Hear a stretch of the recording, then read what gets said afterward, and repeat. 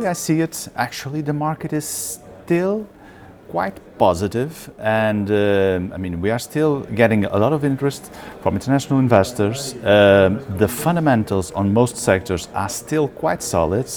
If we go into office, the demand clearly is above the current supply.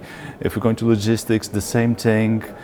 Even on retail, the shopping centers have already recovered to pre-crisis levels and actually are already, in some cases of the best shopping centers, posting numbers which kind of resemble the good old days of retail.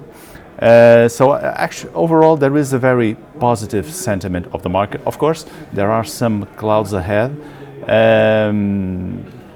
but I think overall the Portuguese market is it's not protected, but is in a slightly better position than many other markets, and that is also the comment that we have been getting from all the investors that have been visiting us. For Portugal, many of the sectors which are already mainstream in the rest of Europe are still very alternative, and we are talking about PBSA, where we are seeing very interesting movements, but we are also talking about senior living, healthcare, where we have seen some interesting operations, and actually in the current moment we are expecting to see even more operations with the main operators trying to take advantage of a still active investor market on a more difficult financing market. So we will see some activity there.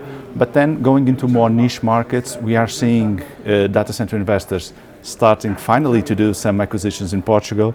We are seeing the self-storage segment gaining pace, so it's growing, that sector.